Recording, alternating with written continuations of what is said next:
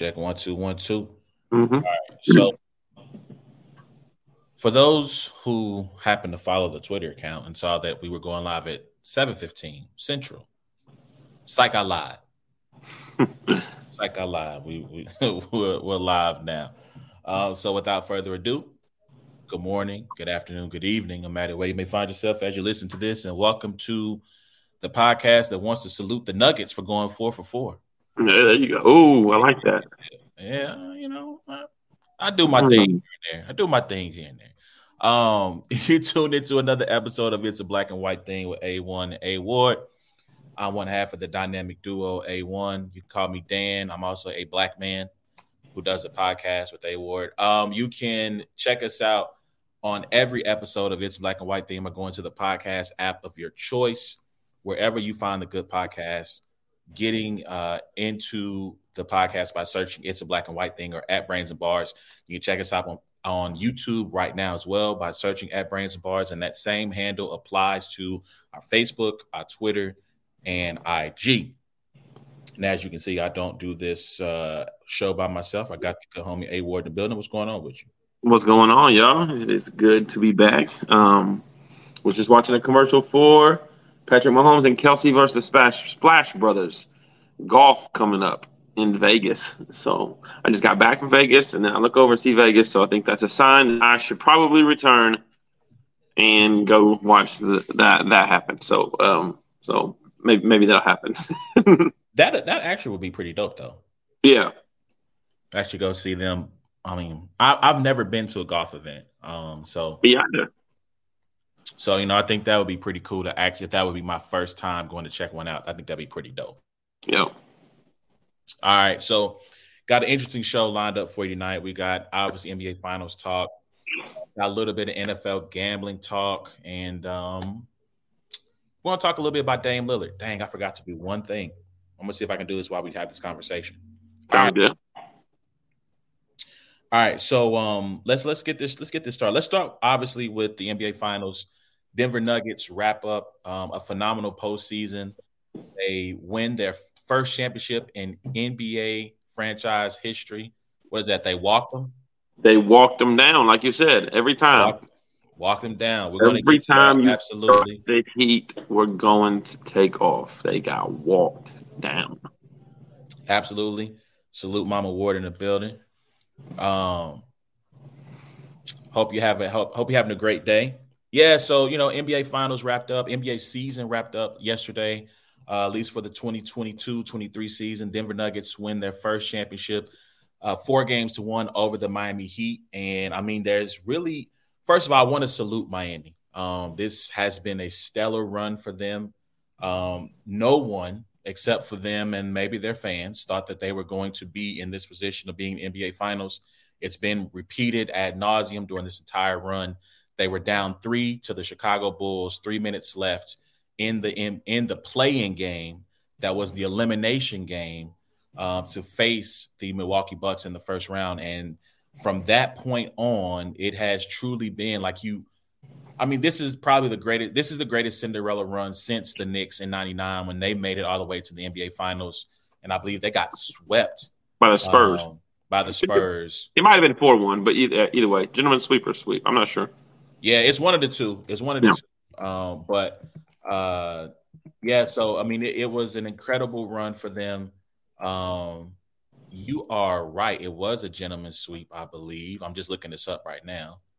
They were able. If I'm not mistaken, I think I remember reading that they were the first 8 seed to win an away game in the NBA Finals or something. So I'm guessing the Knicks won. They won their home game. They won a home game. So yeah, it was they were the first 8 seed to win an away game in the finals or something like that. Yep. So magical run. And I feel like this run, I would have to go back and look at the Knicks' history on their run to see if they had if they took down a 1. It was a 1, a 5, and a 2 on their way to the chip. So I don't know if the Knicks necessarily collected that many impressive teams that they knocked off along the way, but I mean, Miami was the Spurs a 1 on the other side. I'd have to check. I have to check on that. Let me see if I can find that out real quick. Because Denver was the 1, right? So there was technically Denver a 1. was the 1. Denver was the one on that side. This is Basketball Reference. It's not what I want. I'm looking for the wiki page on it. Yes, the Spurs were the number 1 seed in the Western Conference on their side. So yeah. So I mean, history kind of repeating itself in that way, and much like this series back in '99, this was just a team that was overmatched. And again, I know they were like, we're tired of hearing about our 3-point shooting. We're tired of hearing about us having 7 undrafted players on the team. But guys, like I mean, I don't know why you would be tired of hearing that. I get it. They're NBA players. They're quality players. But it's shocking. You shouldn't have beaten Milwaukee. You shouldn't have beaten. And to me, this is a testament to the mental fortitude of this team. And, yes, to the incredible shooting. So I want to bring the stats up. So because last week we talked about this, that at this time last week, that the Miami Heat wave, that's what I'm going to call the trio of Martin, Robinson, and Vincent, were shooting 43% from 3 in the playoffs. Had they been able to win the championship, they would have surpassed the Splash Brothers with KD and 17, who shot 41% when they won the championship, right? So they shot 43% to that point. Regression, we talked about that last week as well. It finally happened. They came crashing back to earth. Now, overall in the playoffs and in the finals, that triumvirate shot 41% from the field. And in games 1 through 3, they shot 41%, 63%, and 50% respectively. But in games 4 and 5, they were 4 for 22, 19% if you round up in the final 2 games. And that in part was part of the reason why they lost. But also, this is where I give the kudos to the Denver Nuggets. They were an incredibly resilient team. It did not matter what happened. It did not matter the lead that a team built up. At some point, they were going to walk you back down. And I have to look this up. I don't know if Denver had a double-digit loss the entire playoff run. I'm not sure. I'm actually going to look this up live. I'm not sure. But, I mean, what do you want to say about the Denver Nuggets while I look that up? What I do want to say is that I think this is one instance of – you hear this term in basketball all the time, live by the 3, die by the 3. And if there is an instance, this one is it. NBA Finals. I believe I was told this weekend that as far as the spread goes on the over-under, 12 of Miami's 13 playoff wins, they won the game and they hit the over. So, they won the game and they hit the over because they were hitting 3-pointers at a 45, 60, 57% clip, and so that's basically how they win their ball games. It wasn't, like in the first game where they said, we're going to force Jokic to dribble 6 or 7 times in the paint and make him pass. I mean, those are good ideas, but at the end of the day, they won, the games that they went crazy from 3, and then they lost the games that they didn't. And what's wild is, like, I believe in game 4 ended up being what? Maybe like was it a couple games that were close. Game 3 and game 4. Game 4 they pulled away. Game 4 in the finals they pulled away. I think game 3 and game 5. Game 5 was relatively close. Game 2, the Heat, the only game that they won, the Heat. Again, they were up by 9 with 3 point with about 3 minutes left, and then the Nuggets stonewalled them down the stretch, and then they had a Jamal Murray 3. I feel like game 1, it got a little tight. Remember, they had a big lead. The Heat got it down to probably about 8 or 9, but they couldn't get it any lower than that, and they ended up winning by 11. And I am looking this up. They did not have a double-digit loss this entire run. And I mean, all of the final games were within a couple possessions. The Heat didn't. I mean, they lost 4-1, but they were all within a final possessions. And it's that 3-pointer going in on that possession that you needed to. You remember seeing Duncan Robinson have 2 wide open looks, missing them both. You've seen Jimmy Butler have two looks after the phantom, 3-point foul call that we watched last night. That doesn't fall.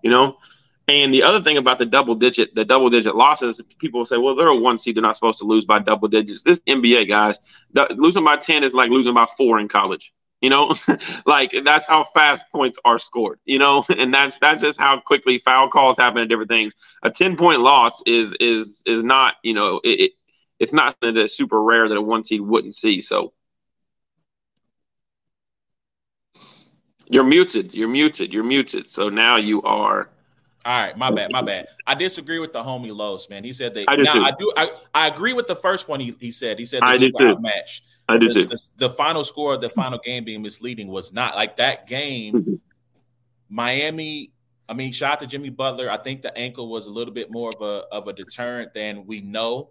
Maybe we'll hear him having some type of. I mean, I guess it's just rest. I don't think he need to have any type of surgery on it, but I don't think the explosiveness was there. I don't think the lift was there. I think he had a lot of opportunities where he got into the paint, had a chance to maybe try to get off a jumper, and he couldn't do it. He would kick it back out.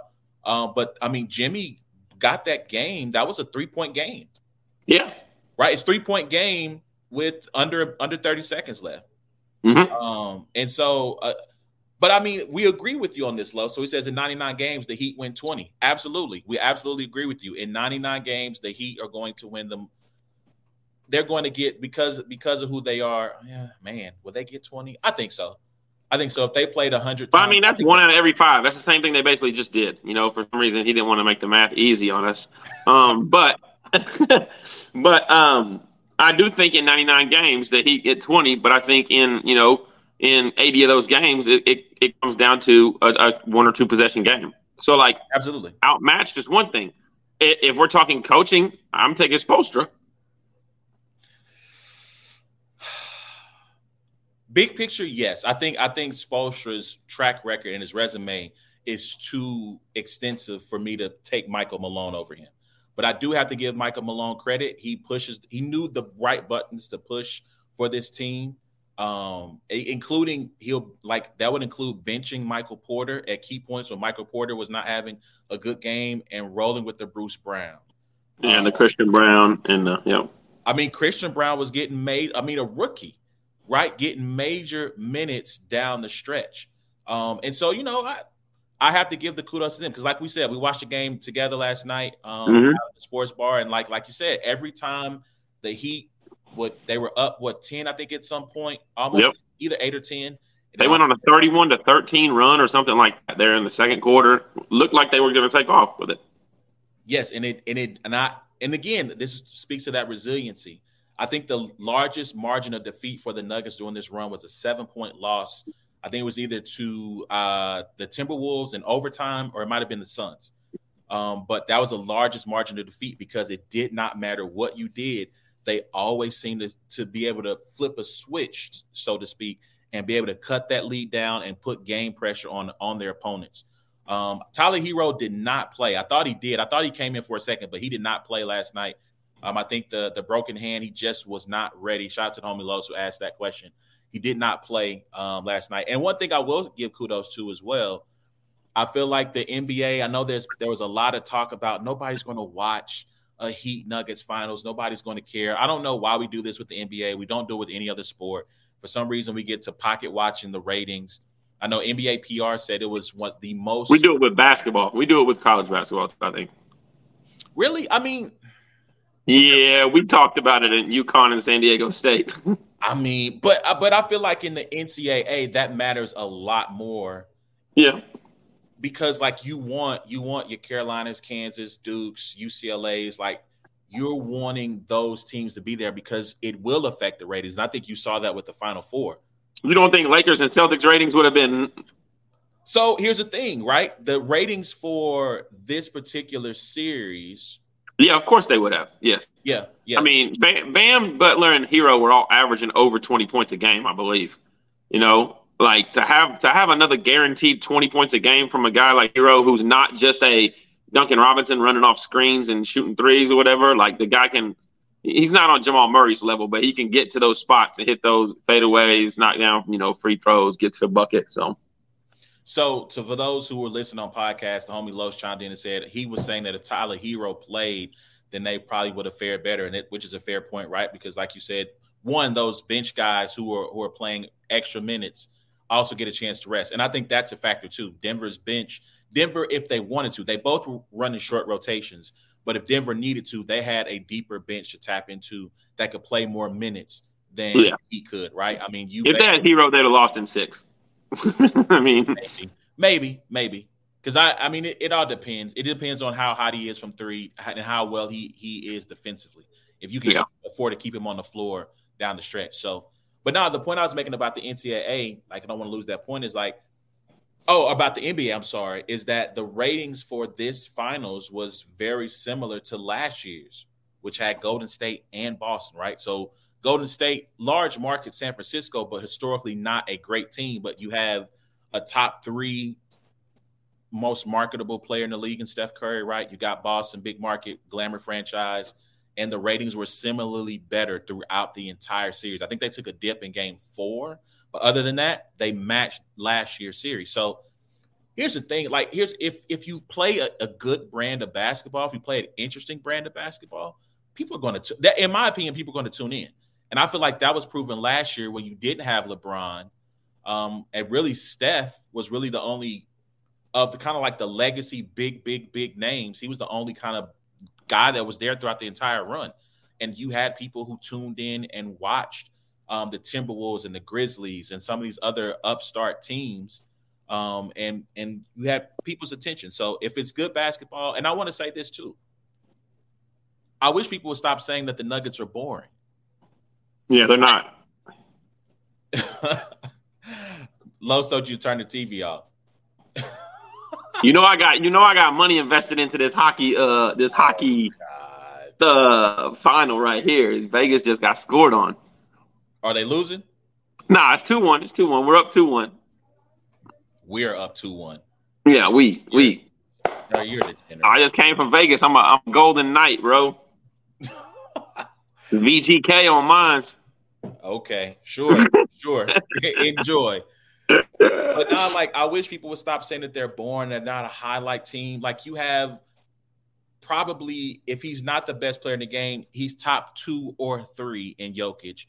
I saw a stat that basically Jamal treats the regular season as, like, I'm going to make this Dragon Ball Z reference again. He treats the regular season as his hyperbaric time chamber to prepare for the postseason because his numbers jump immensely from regular to postseason. He's like a 16, 17 per game point per game score in the regular season, and in the playoffs it jumps to 25. Assists jump up about 2 per game. 3-point percentage jumps up about 4 or 5 percentage points per game. Like he turns into Jimmy Butler. I mean, okay. Yeah.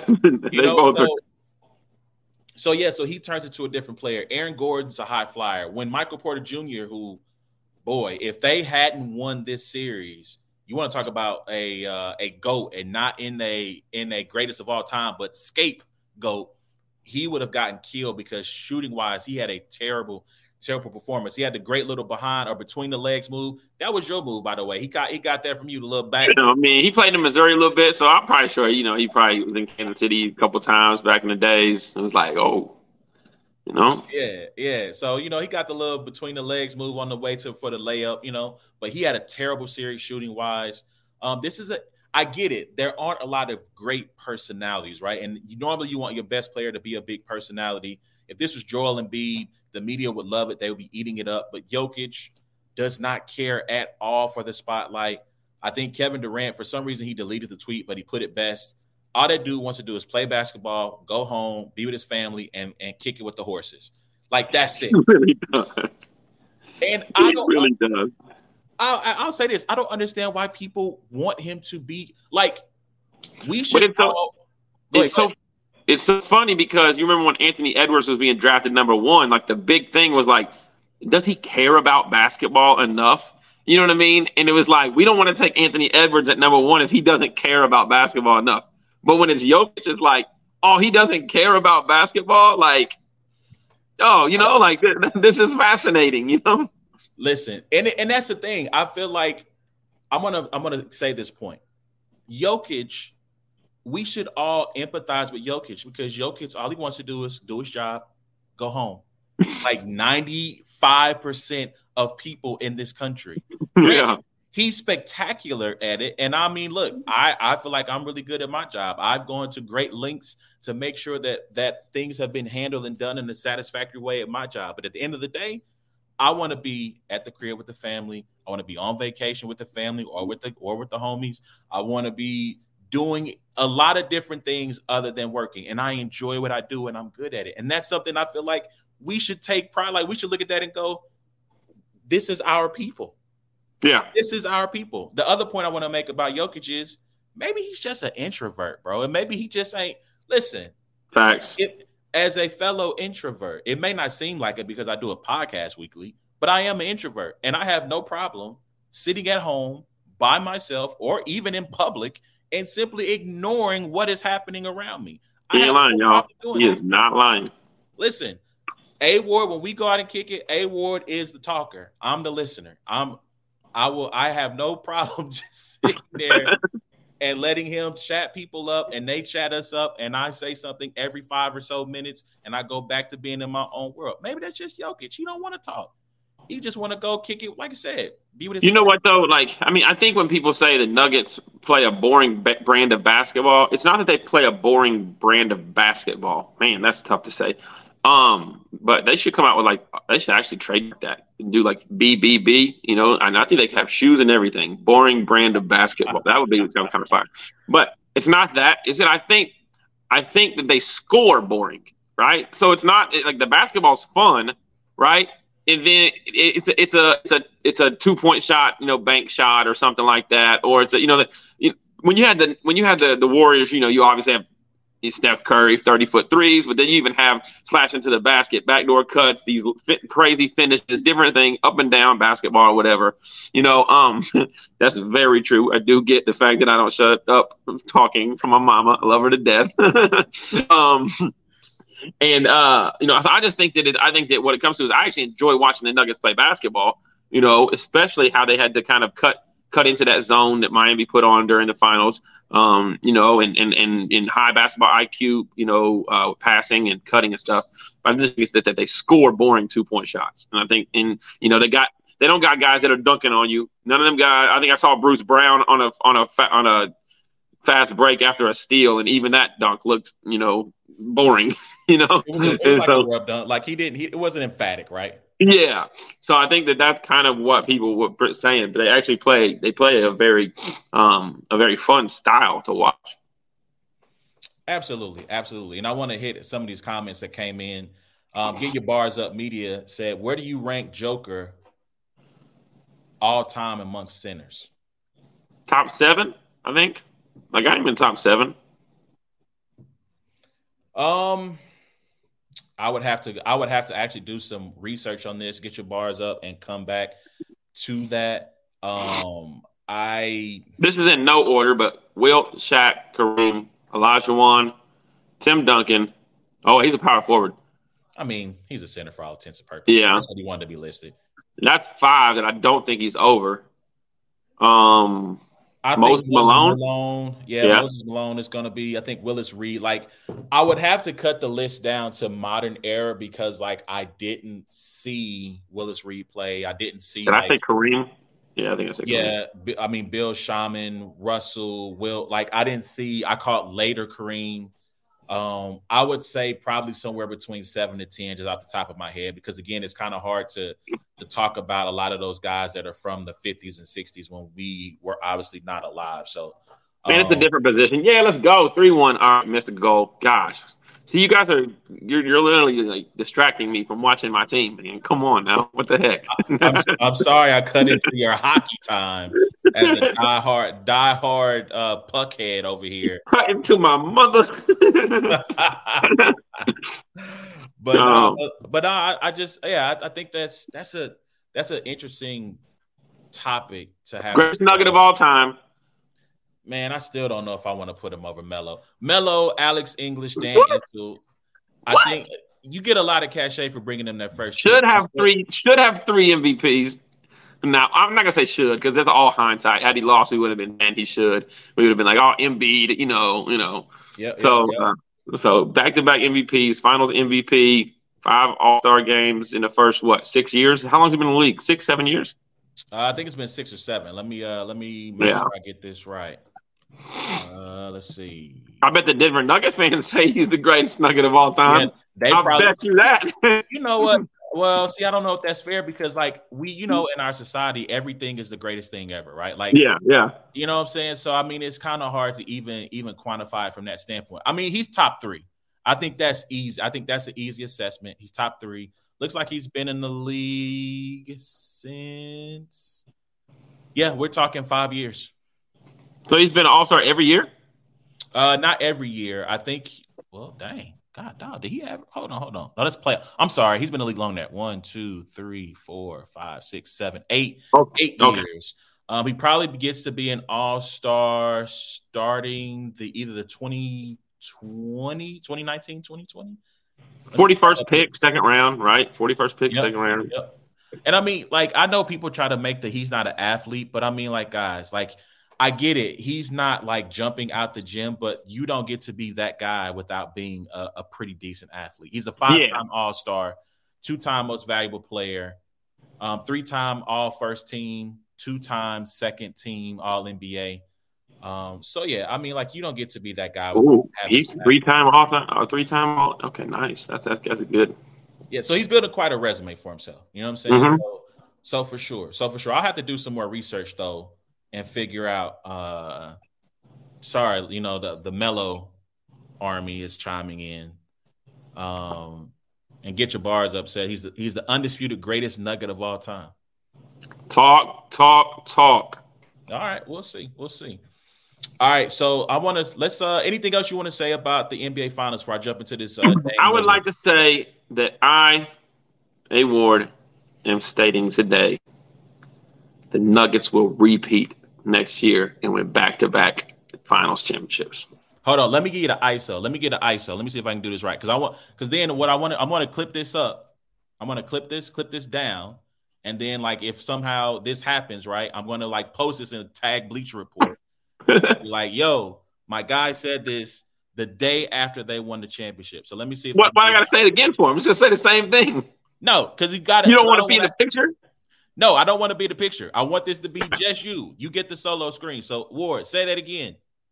I, A. Ward, greatest battle rapper of all time, am stating this is for a Bleacher Report, right? So if it does go viral, I need them to know. I'm stating that the Denver Nuggets will repeat as NBA champions next year, 2023-2024. It's going to happen, y'all.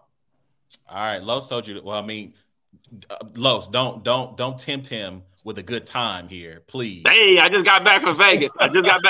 Los. If you're giving me odds, Los, we could throw them down. Los said put something on it for the podcast squad. Trust me, he's like a couple of bets away from needing to call 1-800-BETS off. Do not tempt him with a good time here, people. All right, so I'll ask you. Actually, I want to ask one last question about the Heat. Should the Heat run it back with this team? Well, they get Hero back. They were better than an 8 seed, but they were an 8 seed. So, at the end of the day, you are what you are, from the regular season. Hero played a good portion of the regular season. So they get Hero back, but I think that they're going to need to add somebody. They're going to need to re-sign Gabe Vincent, I believe. Max Strus can probably go. He was key to it, but I'm thinking if you're going to lose Vincent or Max Strus, you probably lose Max Strus. And then I think they're just going to need one more guy. I know we talked last night about, I don't know if Kyle Lowry is still going to be there, but, replacing Kyle Lowry. Huh? One more year. He has one more year on his deal. Okay, yeah. The Van Vliet obviously just decided to be a free agent. You're going to have a lot of guys, Chris Paul, different guys that are possible to add. But it just seemed to me like that when the ball needed to be in somebody's hands, it was always Jimmy Butler, and you knew that, Whereas, Jamal Murray could have brought it up and they could have worked through Jokic and there could have been other guys cutting, but it was always Jimmy Butler. And I'm just wondering how many possessions would have looked different if you'd have had I mean, Hero, yeah, but if you'd have had, another guy that could have got you a bucket in that time. Yeah, yeah. So this comment from Get Your Bars Up, the Heat are one superstar away from winning the chip. Now, true. However, aren't we all? I mean, the Nugget only got one superstar, right? I mean, Jamal Murray's probably becoming one. We're talking about superstar. Jamal Murray's probably a playoff superstar. I mean, the way he's performed. But yeah. So here's the thing about that, though. Like, I think the Heat probably are in a position where they need to try to run it back with their current squad because they can't get a superstar. The way the CBA is set up, teams who are over the luxury tax are limited in their options in their ability to have signing trades, to get a superstar, the draft picks they can send out, even on the buyout market after the trade deadline, when certain players are getting bought out because teams are out of contention, they're not going to keep them for the future. They can't even do that. So they're going to have to try to re-sign the majority of this roster, hope that that Tyler Hero is healthy, can take the next step, and that these guys can play for 82 games the way they did for, the 20 or so odd games they had during this postseason. So, but that leads me to an interesting segue because Damian Lillard was on a podcast recently, and he was asked a question about where he would like to go. So I'm going to see if I can grab this file. Of course, let's see if it's going to work with me here. Let's see if it'll work. You read 4-1. Let's online, you hear these analyst talks. Everybody keeps saying Damian Lillard is going to be traded to the Knicks. Damian Lillard's going to be traded to the Heat. Damian Lillard should be traded to the Celtics. Damian Lillard's going to be traded to the Nets. If one of those trades went through out of those teams, which one would you be like, that's not too bad? Miami, obviously. Miami is that. Like, let me pause it right there. Was that laugh really necessary? Yeah, no, it wasn't. I get it, Damian laughed, but I feel like sometimes in the media, like to try to make the person that you're interviewing feel comfortable, like you kind of go a little bit over the top. And I mean, just like, oh, okay, that's what's up. That's what's up. Like, all right, anyway, continue. The obvious one. And Bam is my dog. Bam is my dog for real. But I mean, I think Miami, the obvious one. Brooklyn is obvious one. Is another obvious one because Mikal Bridges is my dog too. So I mean, and both are capable, have capable rosters. So that's Damian Lillard on the Last Stand podcast with Brian. Oh boy. Brian Kushner, he he's part of the boxing team that they have there at Showtime. So Brian Custer, I believe is his name. So yeah, so he is talking about his where he would like to go potentially if he was traded. So that leads me to say, first off, why is it in an era where KD and LeBron are slandered mercilessly for ring chasing, for not doing it the right way, right? Dang nabbit, I can never get this right. I can't. There we go. The right way. I can never get it right. The right way. Anyway, where they're slandered for not doing it the right way, why is it we are so eager to see Dame go chase a ring? Because I thought the thing is you go stick with a team for you're loyal, and if you win, you win. You don't, you don't. Okay, well, the reason is because he was that, and that's the reason. It's because like KD and LeBron didn't show that character, in their, they didn't show that, I'm staying here. I need people put around me. And we look at Blazers like he was there for as long as he could have been. You know what I mean? And like now it's like we don't blame him for finding another place, And I don't think he's out here saying like, I want to be traded. I need to ring chase. I think people are speculating, he's just answering the questions honestly, like, hey, Miami, Brooklyn. But he even said if Miami won a championship that he wouldn't want to go there. I think he even said that. And, so he's speaking of teams that did not end up winning a championship, teams that, he's got friends on or whatever. Josh Hart responded, I thought I was a dog. Like, Come on, Josh. Come on, Josh. Really, bro? Like you're not Mikael Bridges, and you're not, Bam I mean, Adebayo. but he was a teammate. He was in Portland before he got traded to New York this season. So I mean, yeah, I thought used to be my homie, used to be my ace. You know what I'm saying? So yeah, I thought we was cool. I thought we was boys. Now, as far as KD and LeBron, they weren't loyal to the soil. KD was in OKC for 9 years, Seattle for 9 years. LeBron was in Cleveland for 7.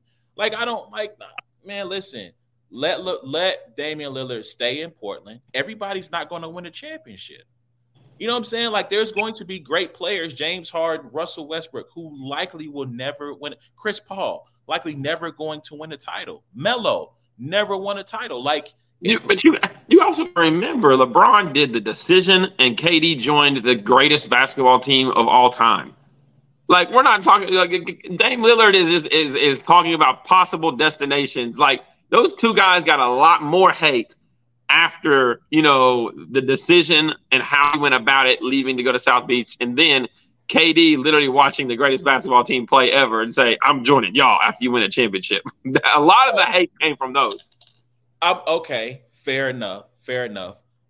But like, I mean, there's no super team anymore, and I feel like, as a quick aside, like, I feel like that's the great lesson that I feel like NBA teams need to really learn. I've said it several times on the show. You don't need to have a trio of incredible players on one team anymore. You watch what Boston has done with their two guys. You look at what Phoenix did with Paul and Booker, right? And then Ayton kind of as a half on that. Giannis and Middleton. And again, you want to throw in Drew Holiday as another half asset. Like, you're watching these teams do it with 2.5 men, if you will, pardon the pun, right? But you're watching them do it with like 2.5, like, great / superstar players, and they're 5-1. The over has been hit. It was 5.5. 5-1. Let's go Vegas. Keep going. So, like, I think that you don't need to have a superstar player. Now, unfortunately for Portland, they've tried. It hasn't been for lack of trying. It's just that none of the assets that the players that they brought in have worked out. They tried bringing in like a Jeremy Grant, right? They tried to be in on the trades for James Harden and Kawhi and other players, and it just hasn't worked out for them. They have the number 3 overall pick. If for whatever reason Charlotte foolishly drafts Scoot Henderson instead of Brandon Miller, you got Brandon Miller, who, again, people have equated to being Paul George. Now, do you get that? I like this foolish talk that you're talking about. You think it would be foolish to take Scoot Henderson over Brandon Miller? You got Melo. What do you need Scoot Henderson for? You have a lead guard who has a high usage rate, who needs the ball in his hands to be successful. So why would you go get Scoot? Now, I guess there's an element of, well, your turn, my turn, that could happen there. But if you're saying, so again, look at Denver as the model, right? Granted, Jokic, great center. Jamal Murray turns into another player come playoff time. But look at the wings, right, that they had on that team with size and height. You got Jeff Green. You got Bruce Brown. You got Christian Brown, right? You have Michael Porter Jr. Just a plethora of wings that, one, helps you defensively in their ability to switch and match up with no matter who has the ball, who has some level of good to great jumpers on them, right? Go and get Brandon. If the Hornets do what I consider to be a bad decision to take Scoot, not that I don't think Scoot's going to be good, but you have a wing player who has, at worst, his first years can be an excellent 3 and D guy for you. Defense, 3-pointers, if he does nothing else for you, until you grow offensively into his game. You have something to build with Dame, and you potentially have the torch that could be passed from Dame to the next generation. So that's why I say, like, so if they end up getting that, or maybe if they can package that number 3 pick to go get, I mean, I don't know. I mean, James Harden, I personally wouldn't want James Harden at this stage of his career, but I don't know who you could package that number 3 pick with. Portland, don't ask me how I know this, top 3 cities per capita strip clubs. we're gonna talk offline about how you came about this information. Like because that's just a really random, and I feel like someone definitely gave you that information. I don't feel like I went to a bachelor party in Portland. I didn't say I went to a strip club. I went to a bachelor party in Portland. This was part of the conversations. Okay. As we passed each one on our way to Dave and Buster's.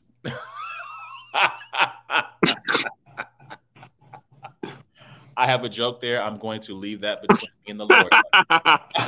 All right. So, like I said, I just don't get why people want this guy to be traded so bad. Like, let Dame stay where he is. And here's the other part. If you trade Dame, like, where are you going to take him that's going to not be another Portland?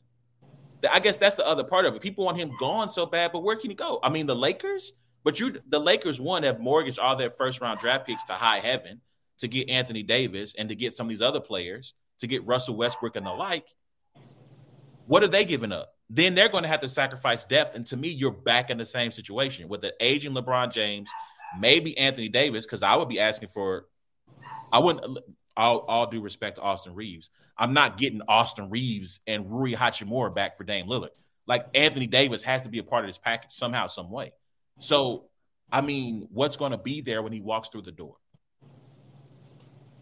I said something pause-worthy. I don't know. I don't. Mama just out here pausing people. Look, hey. Yeah, I'm not pausing nothing. You know what I'm saying? Like, I'm letting it fly. I'm letting it fly. Anyway, I'm about to be shot to Pat Stay, man. Long live Pat Stay. I'm about to be on my Pat Stay. I'm just letting it all hang out. I'm saying not on purpose as much as Pat was. Can we please make sure that the title of this is not the pause show? Let's keep our integrity and let's move forward. All right. So I'll ask you, what team do you think that Dame should go to? And we'll move on to the NFL real quick. I like the Brooklyn Nets. I like that. I like the Brooklyn Nets. I just don't think that makes them what's the difference between? I just selfishly want to be in New York City so that he can rap more. I mean, if he's going to be anywhere, see, this is where them getting Jalen Brunson, shout out to Jalen Brunson, great year, hurts the Knicks. Like, I would love to hurt the Knicks and I would in the big state, because the problem with Brooklyn is no one's going to care. They had Kevin Durant, Kyrie, and James Harden, and we all focused on the drama. That's all we cared about. We didn't care about the basketball until, his size 18 shoe was on the line and kept them from going to the NBA Finals. Like, so if he's going to go someplace, I want him to go to. So you think it's weird I know about Portland and not the fact that you know what size shoe Kevin Durant wears? So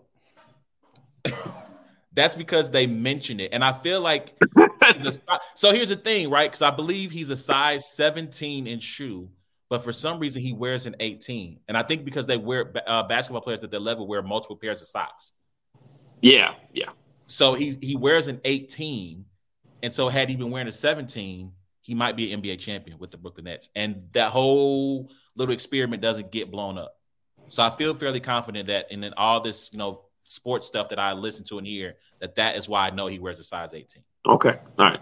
Fair enough. By the way, we should have a vote on this. More random, knowing that Portland has more strip clubs per capita than any other city in the nation, or knowing that Kevin Durant wears a size 18. I feel like that's a poll question because I feel like I'm going to win that.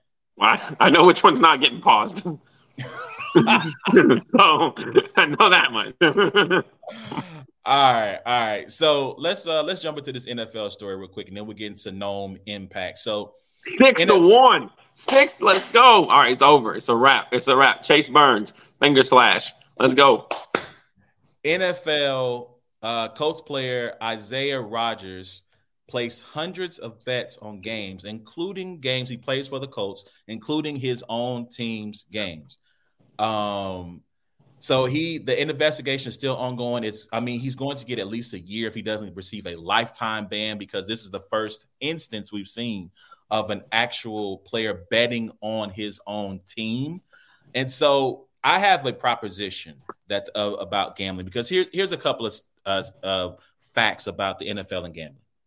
Sports gambling is legal in 21 states where 15 NFL teams play. The NFL has partnered with 3 sports betting sites, Caesars, DraftKings, and FanDuel. Robert Kraft and Jerry Jones are investors in DraftKings, and this past offseason, the owners voted to allow sports betting at stadiums where sports betting obviously is legal. So, with all of that being said, I want to get your take on something. I believe that the NFL should allow players to gamble on games, both NFL and otherwise. So they have this foolish rule about you can gamble on certain other things, but you cannot gamble on team property. It's like if you wanted to place a bet on golf, right? If you wanted to place a bet on golf, you can do it in the parking lot. You can do it across the street. But once you walk in the doors of the facility, you cannot place that bet. To me, that's very stupid. And they have some other, kind of rules about what you can and can't bet on.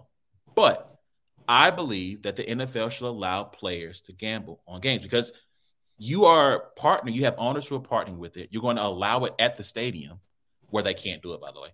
You're going to allow this to happen at the stadium. It's legal for 15 NFL franchises already. It's going to grow. I think it's going to happen here in Missouri. If not this year, maybe next year. They're going to legalize gambling. Let them bet. They can't at 2 games before the game kicks off, betting windows close. And you can't bet on your own games. You can't. So that's the one thing they cannot do. You cannot bet on your own team's games, but all your bets are public. We have to have these bets be public, because it can't be on the low, because there's already enough crying, and crying is not the right word, enough accusations about gambling and whether or not people are on the take. You see, especially when it comes to referees and agendas, right? Like, for example, the Chiefs with the late hit by Joseph Asai against Patrick Mahomes. A bunch of people, erroneously, falsely, wrongly claim, oh, man, the NFL's got it in for Patrick Mahomes. They want to see him shine, right? So there's already enough allegations about match fixing as it is. Allow them to bet on games. It cuts off 2 days before the game actually starts, and they all have to be public. Your reaction to that? Yeah, I'm not. Once you got to, you can't bet on games that you play in. Obviously, I didn't know you were going to go there, and I was just ready to be like, "Are you crazy?" I'm not too mad at that, actually. I do think you shouldn't be able to bet on futures. You shouldn't be able to bet on different things that you can directly affect. You know what I mean? So whether if it's a game that you can't directly affect the outcome or whatever, that's one thing. But if it's like I'm betting on the Broncos to win the AFC West or whatever, and you play against the Broncos that year, you shouldn't be able to be tied to anything that you could directly affect. And I do like the idea of like the public. I think it brings an interesting aspect to it as a person maybe that possibly gambles. I don't know, tried it before, but like to look up and be like, Peyton Manning's got money on the Colts this weekend, or Jalen Hurts is betting on the Chiefs to beat the Raiders. Like, that's my favorite player. I'm gonna see his, what his bet is or whatever, and I'm gonna, maybe he knows something type stuff. I think that's interesting because we do that with all the shows that we watch. That we allow like Scott Van Pelt and some of the shows that come on that are specific to sportsbook. We allow their opinion and we see their public. You should take this, or you should take that, or I'm taking that kind of stuff. And these guys are not that were heavily invested in sports and know people that interview people. So I'm not mad at that. That's very, very interesting. I don't know if it'll get there, but no, it'll never get there. They're not again, because the integrity of the game, right? Like they're always talking about, but again, so the game last night, right? You have the foul that's challenged on by Aaron Gordon against Jimmy Butler, and they called it a foul, which to me, I said it to you in that moment. I'm like, if that's a foul, then every play on every possession, a foul happens, because like Jimmy Butler kicked his leg out for Aaron Gordon to run into it, which thank God the Heat lost. All that flopping, you deserve to lose. Like, have some dignity. Have some dignity. Why don't you, man? Like, come on. Anyway, but like if that's a foul, then everything's a foul. And there were lots of people after that happened. Adam Stern, Adam Stern, he made a call like they want this series to continue for money, for ratings, for da. This is, again, the NFL is not immune to this thing. Like the whole script thing, which kind of took off. Hey, you did a good job that time. I'm getting there. I'm starting to figure out where the camera is. All right. But the whole script thing that took off, I think after the Chiefs won? I forget what the script, but that whole talk that kicked up about it being rigged and about it being scripted and that all this stuff is, and some obviously there's that's a joke, but there's a little bit of truth and every bit of kidding as well. So, I don't know, man. Like I feel like that is something that the league should look to invest in and allow players to do. Let them gamble. Let them. Why not? Why not? You guys are partnering with it. The league is making money off of it. It's like having, a kid who enjoys chocolate cake and saying, oh yeah, we're going to have this cake over here that we're going to be splitting up amongst all these other people. I know you love cake as well, but you can't have any. And it's just like, well, why?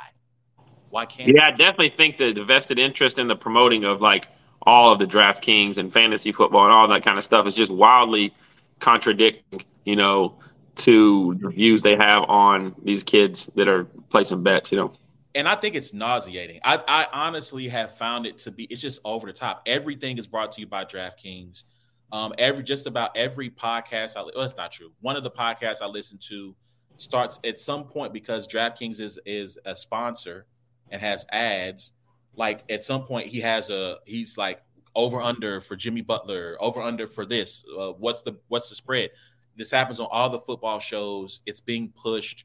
It's in your face 24/7. And I'm just like, like 7 years ago, I would have loved the idea of being able to drive to Kansas and place a bet on a football game. And now it's just like, I literally worked 5 minutes from Kansas and I'm like, I'm good.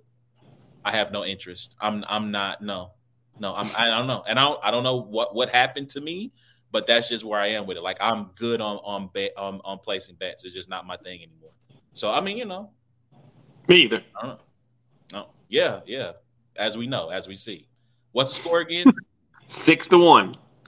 That's kind of crazy. Closeouts game 6-1. Let's go. I mean, Vegas was the better team. Shout out to Florida. They had a great, again, Miami, another 8 seed with a great run, but they ran up against a better squad. So, and Matt, and you know the old saying, Vegas always wins. Yeah. Is it Matt Kachuk? It's not Matt Kachuk. What's the young man's name? I know it's Keith Kachuk's son. He's hurt. He's not playing tonight. Oh. I think it is Matt Kachuk. Now you got me looking this up. Yeah, it's Matthew Kachuk. So anyway, let's get into battle rap now. Let's jump into that. All right. So this weekend, Nome Impact went down. This is one of URL's signature brand events. Summer Impact being the other large brand event that went down. And so they obviously, as we talked about before, they decided to mix it up. They had 2-on-2 teams. All throughout the event, there was a surprise battle. I don't know how many of these battles you got to see in its entirety. I know you were on vacation, so then that makes it even harder to tap in, watch battles. So I will ask you this then. I want to start with, I watched or listened to the majority of the battles. I went back and watched the main event, Gun Orthodox versus Rocky Geechee in its entirety. I watched, and I also sat and watched Miss Hustle. I think it was Godbody, Miss Hustle, Danny Myers versus Wild Card, which is Jerry West and Lou Castro. In part because I heard they had from what I heard, I like what I was hearing from West and Lou Castro, and I heard they had a really good performance as well. So I want to ask you a couple of questions because Hollow and Kyle, who took on Shotgun, Suge, and Old Red, they were widely panned for their performance. I think the consensus is Shotgun Suge did his job. Everyone else was not up to par. I don't know if you heard about this. Old Red, he was getting to his third, and he asked the crowd, do y'all want to hear me rap this? They told him no, allegedly. And he said, all right, I'm done. And that was the end of the round. But Kyle said that, Hollow said that he felt like he was not given enough appropriate time to prep time for the battle. Said he got 3 weeks. So I want to ask you a couple of questions. How much prep time should leagues give battle rappers? 2-part question. One, for a 2-on-2, and then for a solo 3-round battle. Good question. I think that if you're talking about a battle that you want, the best possible outcome, material and everything for your battle, that you should know a month ahead of time. You should know a month ahead of time. I think most battlers, can put together 3 solid rounds in 30 days and deliver them at, a high level in which they battle rap. The thing about it is this, though. Battlers have to have some accountability for signing the contract when they sign the contract and agreeing to the battles when they agree to the battles. Jazz is a great example. Jazz the rapper. Like, she is notorious for not taking battles if she doesn't have the prep time she feels she deserves. She won't do it, Now, look, her bills are paid, apparently, because I'm sure there's plenty of bags that have been offered to Jazz, you know what I mean? And she's like, no, I don't got the prep time. I don't need the money. I don't want, I'm not sacrificing, my brand, my material, and what I do on stage because you can't figure out how to set this up ahead of time. Shout out to Jazz. Not everybody's built like that. Some people need battle rap. Some people need battle rap money. Some people need, the notoriety, the buzz, the stage, the staying active, all of that kind of stuff. And I think you can tell when people start saying, yo, I'll do this battle. Sure. It's not what I really want, but it's always hindsight's 2020. If Apollos and Calicos would have went out there and it would have been a crazy reception and they would have got busy, we would have probably never heard this from Hollow to Don. It's just what happened is it's the other way around, and it went public because it was the other way around, like that's a conversation that, you can go back and you could tell them, look, I'm not happy with the reception of this battle. I'm not happy what they're saying online about me. I'm not going to go out here and say this, but look, URL, like, I'm not doing this no more, like this is not what it is, but I also do think that, going public about it is hopefully giving some accountability to URL. But at the end of the day, some leagues know when they're going to have their events and you get a good ample amount of time. And URL has not been that league lately. I know I have tons of friends, that, 2-3 weeks before the event, they're releasing, who's battling, but they don't even have the card filled yet. They don't have they don't have any of that kind of stuff, taken care of yet. And so, they don't have flights bought. They don't have, hotels booked and different things like that. So it has got to be frustrating, but it's also like, yo, like you wanted to be on Nome Impact, you wanted to be able to say you were on Nome, and you accepted the battle. If you can't do it, if you don't think you can give your best product, don't accept the battle. Fair enough. I wouldn't take a week, a battle on King of the Dot or RBE or Chrome or anything like that on a week or 2 week notice. I wouldn't. I'll go smoke anybody in any city on any small leagues in a week or 2 week notice because I know, that I can use what I do very, very well in those rooms, and perform at a high clip for them in those situations within 7 days notice. That does not go the same for what it takes to battle on these big stages in front of big crowds with high risk, big platforms, making sure that every T is crossed and every I is dotted. Fair enough. So, let me jump to another battle. So I'm going to go Av and Fonz versus T-Top and Swamp. Now, I do think that, shout out to Hitman, I do think this battle's going to look a little different on Cam versus what happened in the building. Av and Fonz, I think, were heavy favorites in this matchup because of their ability as punchers, because of what happened against Lou Castro and K-Shine, right, which people thought was one of the best battles of the year, period, across the battle rap landscape when it happened. But T-Top and Swamp, charismatic, had jokes, some good punches, some good angles they took against Av and Fonz, and people have them clearly winning that battle, right? So off of that, I want to ask you, in your opinion, what do you think makes for a good 2-on-2 team?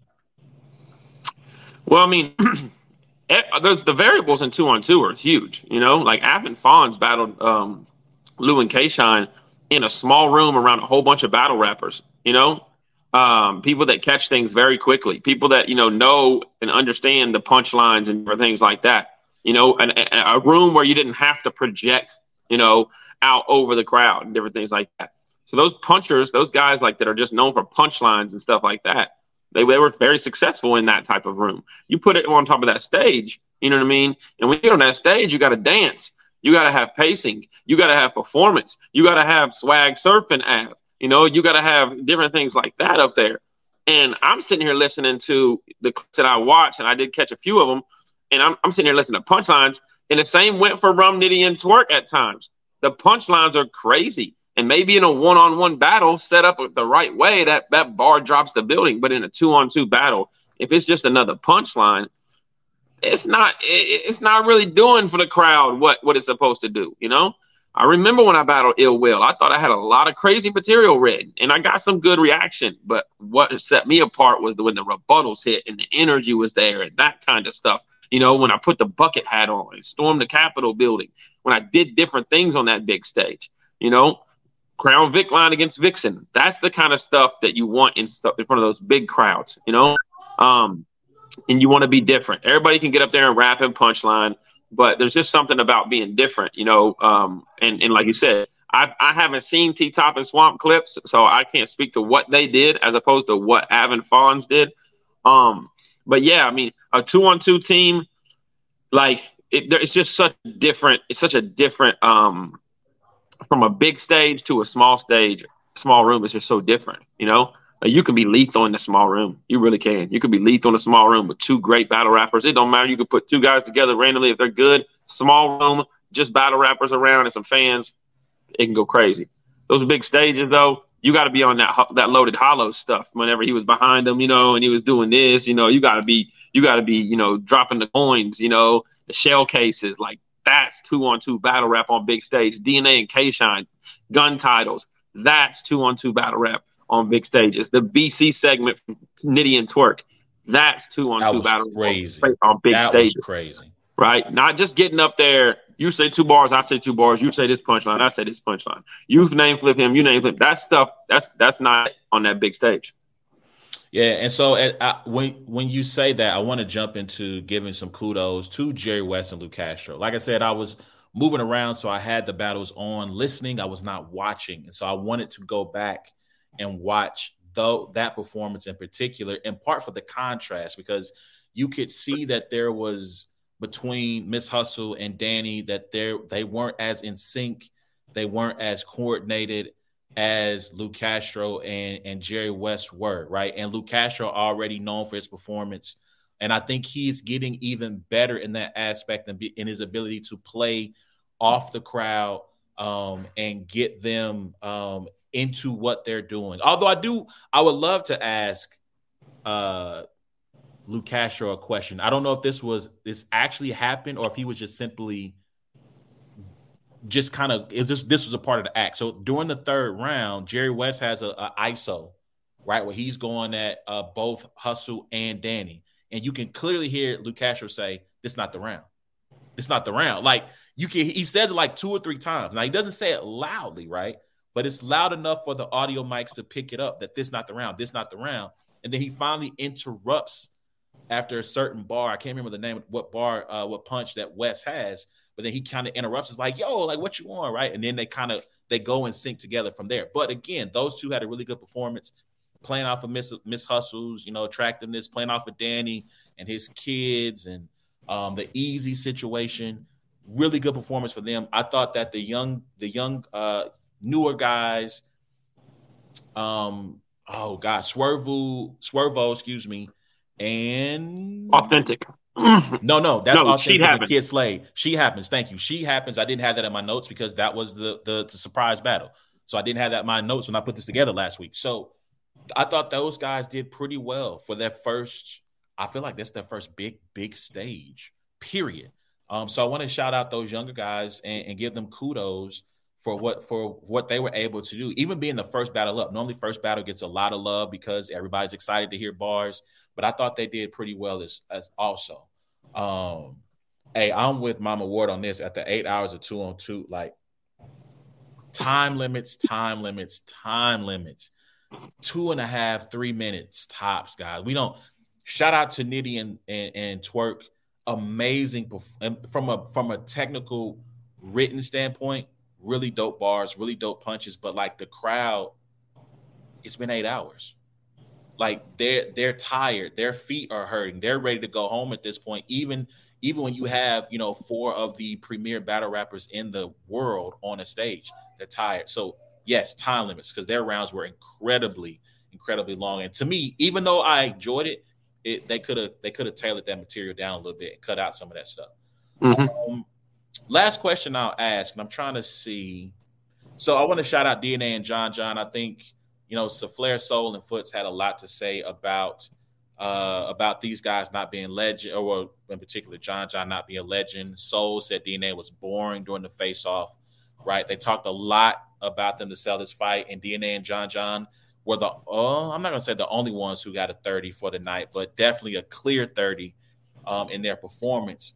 And I think Let's Talk Battle Rap in their recap had them as the top 2-on-2 team of the night from the event. And so I want to ask you this to close the show, or close out this segment.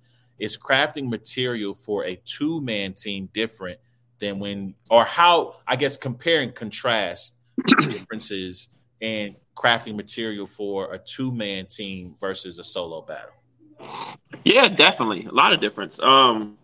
You know, one is that everybody's got different writing styles, and everybody's got different ways they like to deliver bars. And so you really have to you have to humble yourself, you know, to like trust your teammate, to like, hey, how he delivers lines and writes lines, it might be different. It might not be exactly how I would say it or what I want to say there or whatever.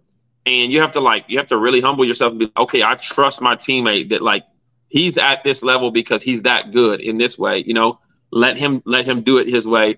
Let me make my way. And then we have to come to an agreement to like, here's how we're going to deliver everything. And then you know, like there's lines that, you know, you might want to say the punchline, but it might be like, oh, we wrote it this way, and it's better if this guy says the punchline. You know, you just gotta really be in tune with what your teammates willing to do. I'm a risk taker in battle rap. You know, like, you know, Loso will tell you, Saga will tell you, different guys will tell you, like, I want to do different things. When me and Loso are prepping for 2-on-2 battles, I'm calling him like, yo, what this crazy idea? You know, let's do the part where, you know, you finished the sentence and we started this other way. And it's like, wait, what? You know what I mean? Like, and then it takes your teammate to be like, I trust you, you know? And it might be a situation where you get on teams with somebody that's, you know, is a little bit harder to work with. You know, if you don't have, you know, the ability or the time and effort to because you live in two different states or whatever, that stuff's different too. But like 2-on-2s are supposed to be an all-star game. They're supposed to be fun, you know?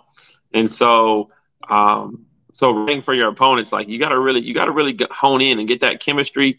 I think that's one of the big things that Loso and myself succeeded at, was like just even on our first time ever being on 2-on-2, the chemistry that was there. We kind of know each other's writing style. We know where we're going. And yeah, it's not easy, but it's also a lot different than writing for a one-on-one battle, because you got two people thinking about name flips, two people thinking outside of the box. So yeah, and I want to close on this. Like, I know when we talked about Nome a couple of weeks ago, and I said, man, like, I'm not excited for this event. I was excited it's battle rap. I'm always excited to watch what you guys come up with and the creativity and everything that comes up with it. And I couldn't put my finger on like why wasn't I excited? And I think you hit on something when I was thinking about, you know, the kind of the aftermath of the event or whatever, and thinking about discussing it for the show. I think it was the fact that 2-on-2s, like you said, are all-star games. And I feel like for me, Nome, yeah. In the battle rap group chat, when I asked this question, and I don't know if you had a chance to see it, like, which brand has produced the better content over the years? Has it been Nome or Summer Impact? And while I do think, I know URL says Summer Impact's a Super Bowl of battle rap, but I feel like no, Summer Madness. But yeah, go ahead. Sorry, I'm looking at a Summer Impact flyer. Summer Madness is the Super Bowl of battle rap, but I feel like Nome as a brand, in terms of matchups with high stakes, matchups with high narrative content behind it, Nome has surpassed Summer Madness for me in that regard. I think you think about, when Geechee Gotti takes on Geechee Gotti takes on Surf at Nome. You have Lux and Verb at Nome. You have Surf on this return battle taking on Nitty. I feel like Goods Tay Rock. I think Daylight Tay Rock. You have all these different battles that had the culture going crazy either up to or after the battle, whether it be for good or bad reasons. And I feel like Nome has produced the better content, it's produced the better storylines, had higher stakes attached to some of these battles. And then if you look at I'm looking at the Summer Impact flyer, right? Like, no, this is no disrespect to the newer guys, but you look at the matchups on this card and it's all major names. Jazz and Official versus E Hart and 40. You got Marvin Quest, who are 2-2 GOATs, versus Suge and Nitty. Suge and Twerk. Goods and Clips versus John and oh gosh, Hitman. My bad. It's multiple remixes. Sorry, I'm not right. So you get EFB versus NWX, which to me is a classic 2-on-2. Unfortunately, the debacle that was Cal and Mook versus Briz and T-Top. But then you have DNA. I'm sorry. You have Lux and Hollow versus Gun Titles, which ended up being, Guns and Cake with once Surf got locked up near the end. But look at the names I listed, right? We're talking Mount Rushmore guys. We're talking female GOATs, female greats. Like there were no, in EFB, it's probably kind of the youngest, them in Dark Life, which was Briz and Top. Like, and even those guys are vets, but I feel like EFB was probably the only new stars on that card. Everyone else is YouTube era, Grind Time, Smack DVD. You know what I'm saying? And so that's not a diss to the new guys, because I do want to shout out those new guys for getting Nome on their resume. And for those who took that time and took that moment, like I said, Swervo, She Happens, Kid Slade, Authentic. My first time ever seeing Authentic rap. I was impressed with what he did. I was again Jerry, and I feel like Jerry is probably going to end up on Summer Madness now. You know what I'm saying? So he's going to have a Nome and a Summer Madness on his resume in the same year. Dope for him. Lou campaigning for a Summer Madness after that performance. So I do want to shout those guys out, and I want to shout out Geechee, Tay Rock, and Gun Orthodox. Those guys, you have a tired crowd. It's been a long time, and they still put on, even though the crowd wasn't always there with them. I feel like the first round from Gun Orthodox, all three were dope, but I feel like that first round was crazy.